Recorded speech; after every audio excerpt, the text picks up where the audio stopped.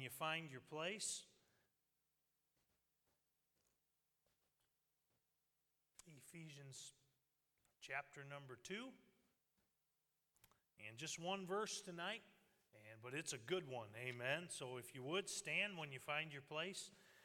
Ephesians chapter 2. And our verse is verse number 7. Verse number 7. And it is a great verse.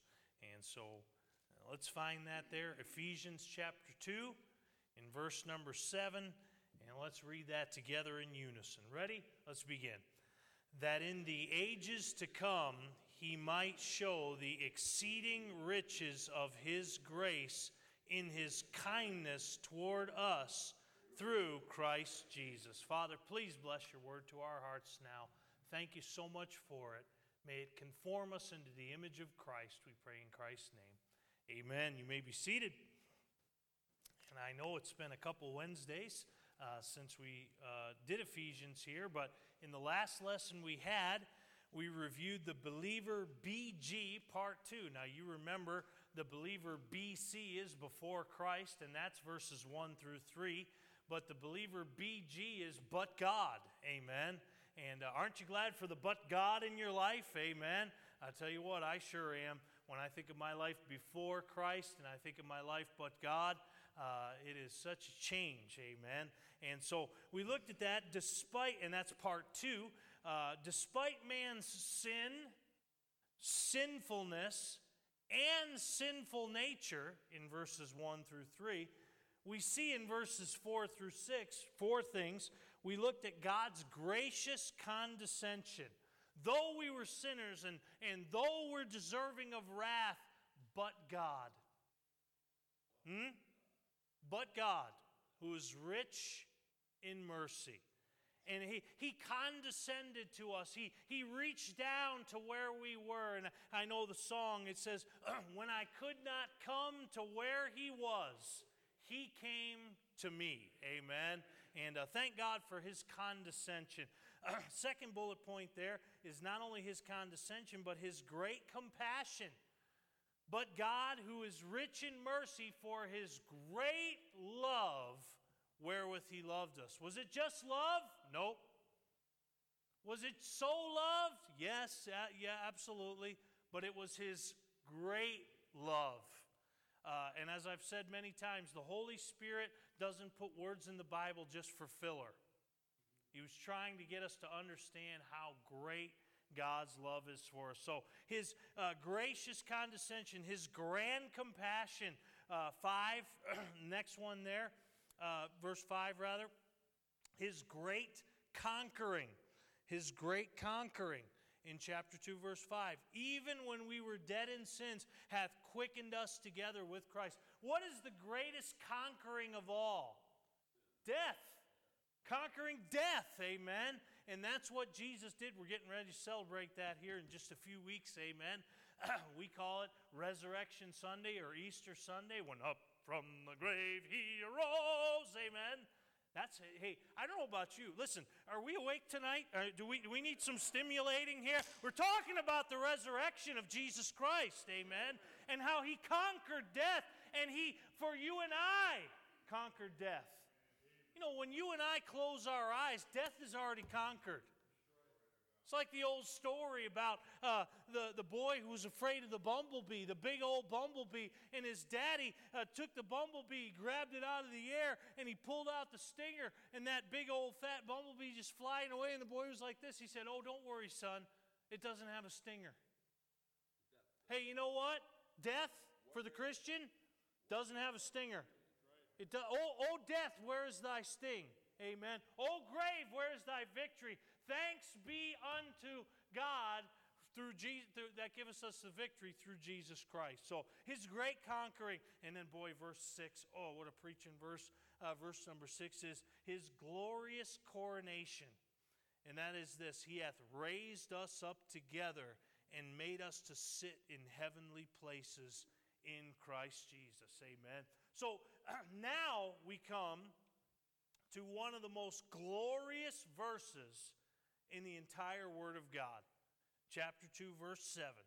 That in the ages to come He might show the exceeding riches of his grace in his kindness toward us through Christ Jesus.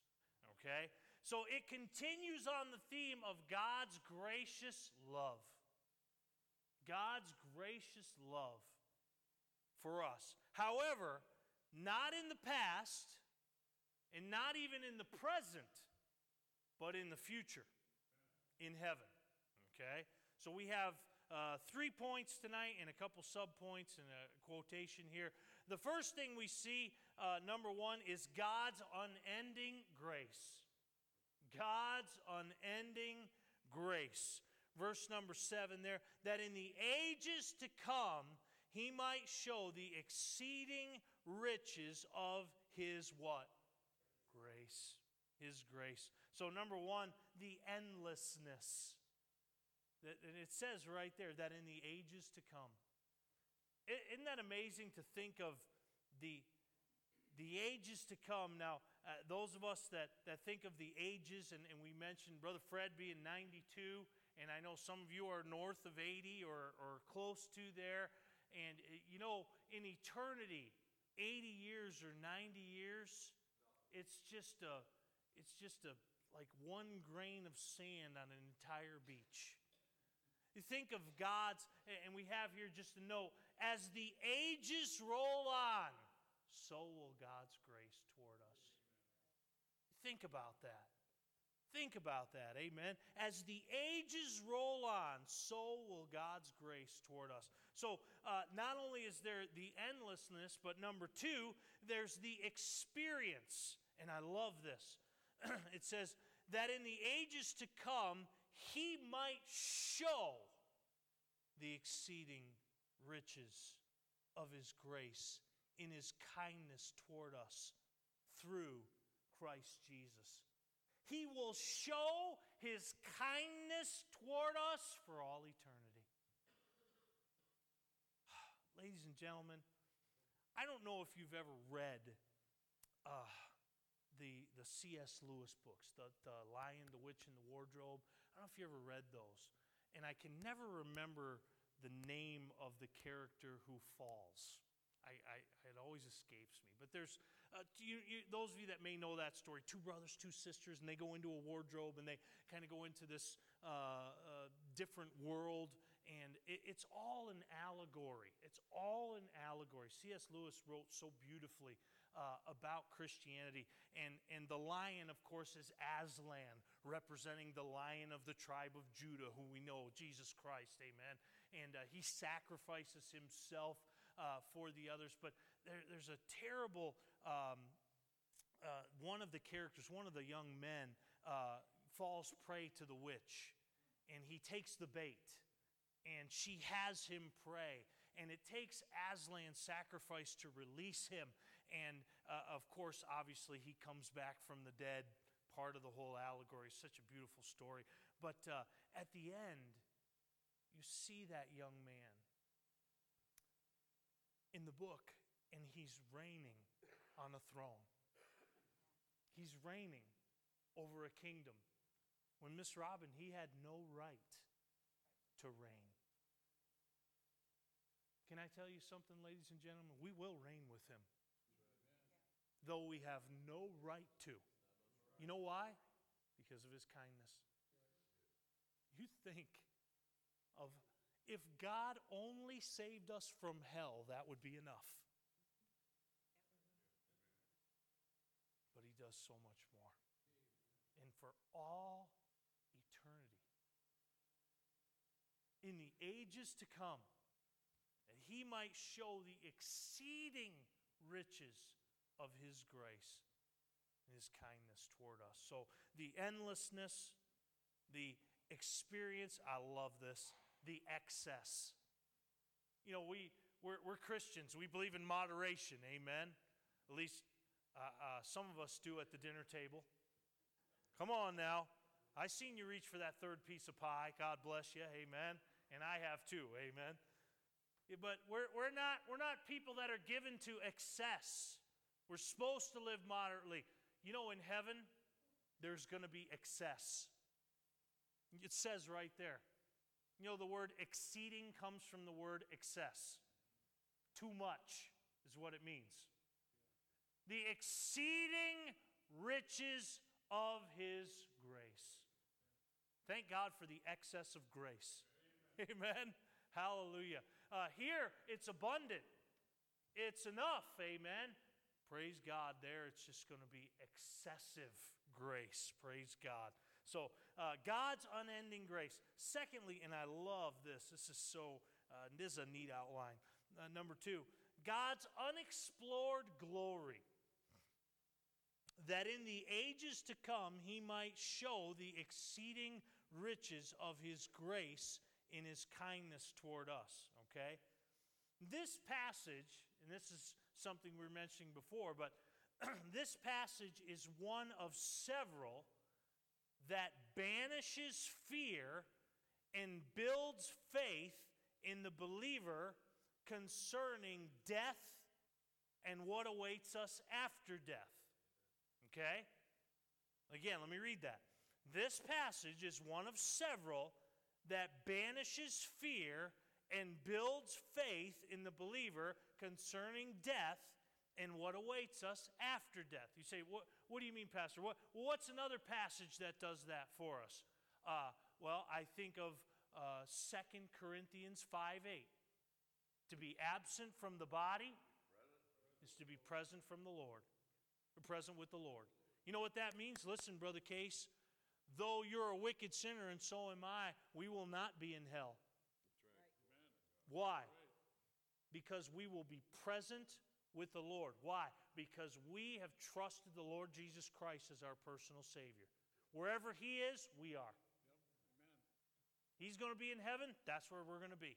Amen.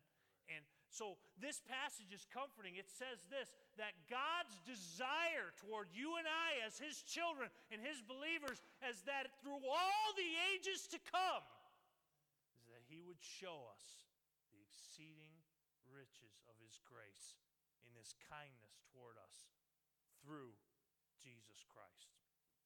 I don't know about you, but I tell you what, that'd give you goosebumps. Not goosebumps, glory bumps, amen? Hallelujah. On top of your goosebumps. Ought to think about that. God's unending grace. Hey, and I have this last note there on God's unexplored glory. You think about, what do you mean God's unexplored glory? Eye hath not seen, nor ear heard.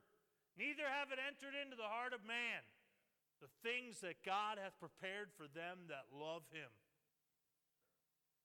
Truly, the best is yet to come on that last line there. One of my favorite miracles of Christ is when He turned the water into wine.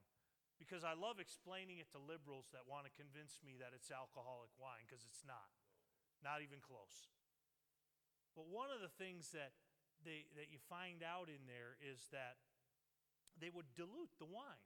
They would put water, they would take water and dilute the wine.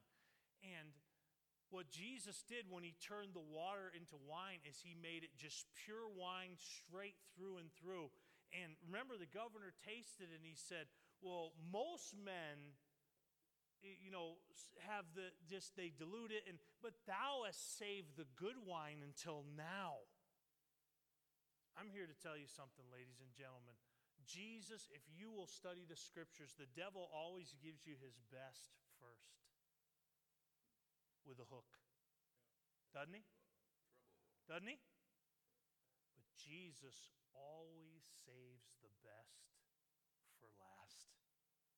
And I'm telling you, ladies and gentlemen, on the other side, when we close our eyes or when that rapture takes place, the best is yet to come. Hallelujah. Amen. God's unexplored glory. God's unending grace. And then lastly, end of verse 7. The exceeding riches of His grace and His kindness toward us through who? Yep, Christ Jesus. Christ Jesus. God's unspeakable gift. God's unspeakable gift. Thanks be unto God for His unspeakable gift. But the gift of God is eternal life through Christ Jesus our Lord. Great quote here. Great writer, John Phillips. I recommend his books if those of you that enjoy reading and studying a particular book of the Bible.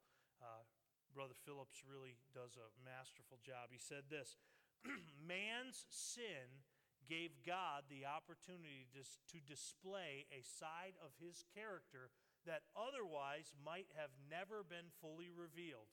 In his work of creation, he displayed his wisdom and power. Amen? On the stage of redemption, God demonstrated not just his grace, not just the riches of his grace, but the exceeding riches of his grace. I'll tell you what, ladies and gentlemen, I hope it makes you love God a lot more. Think about it. The title tonight is The Things Which God Hath Prepared. And I know you know that verse out of 1 Corinthians 2:9.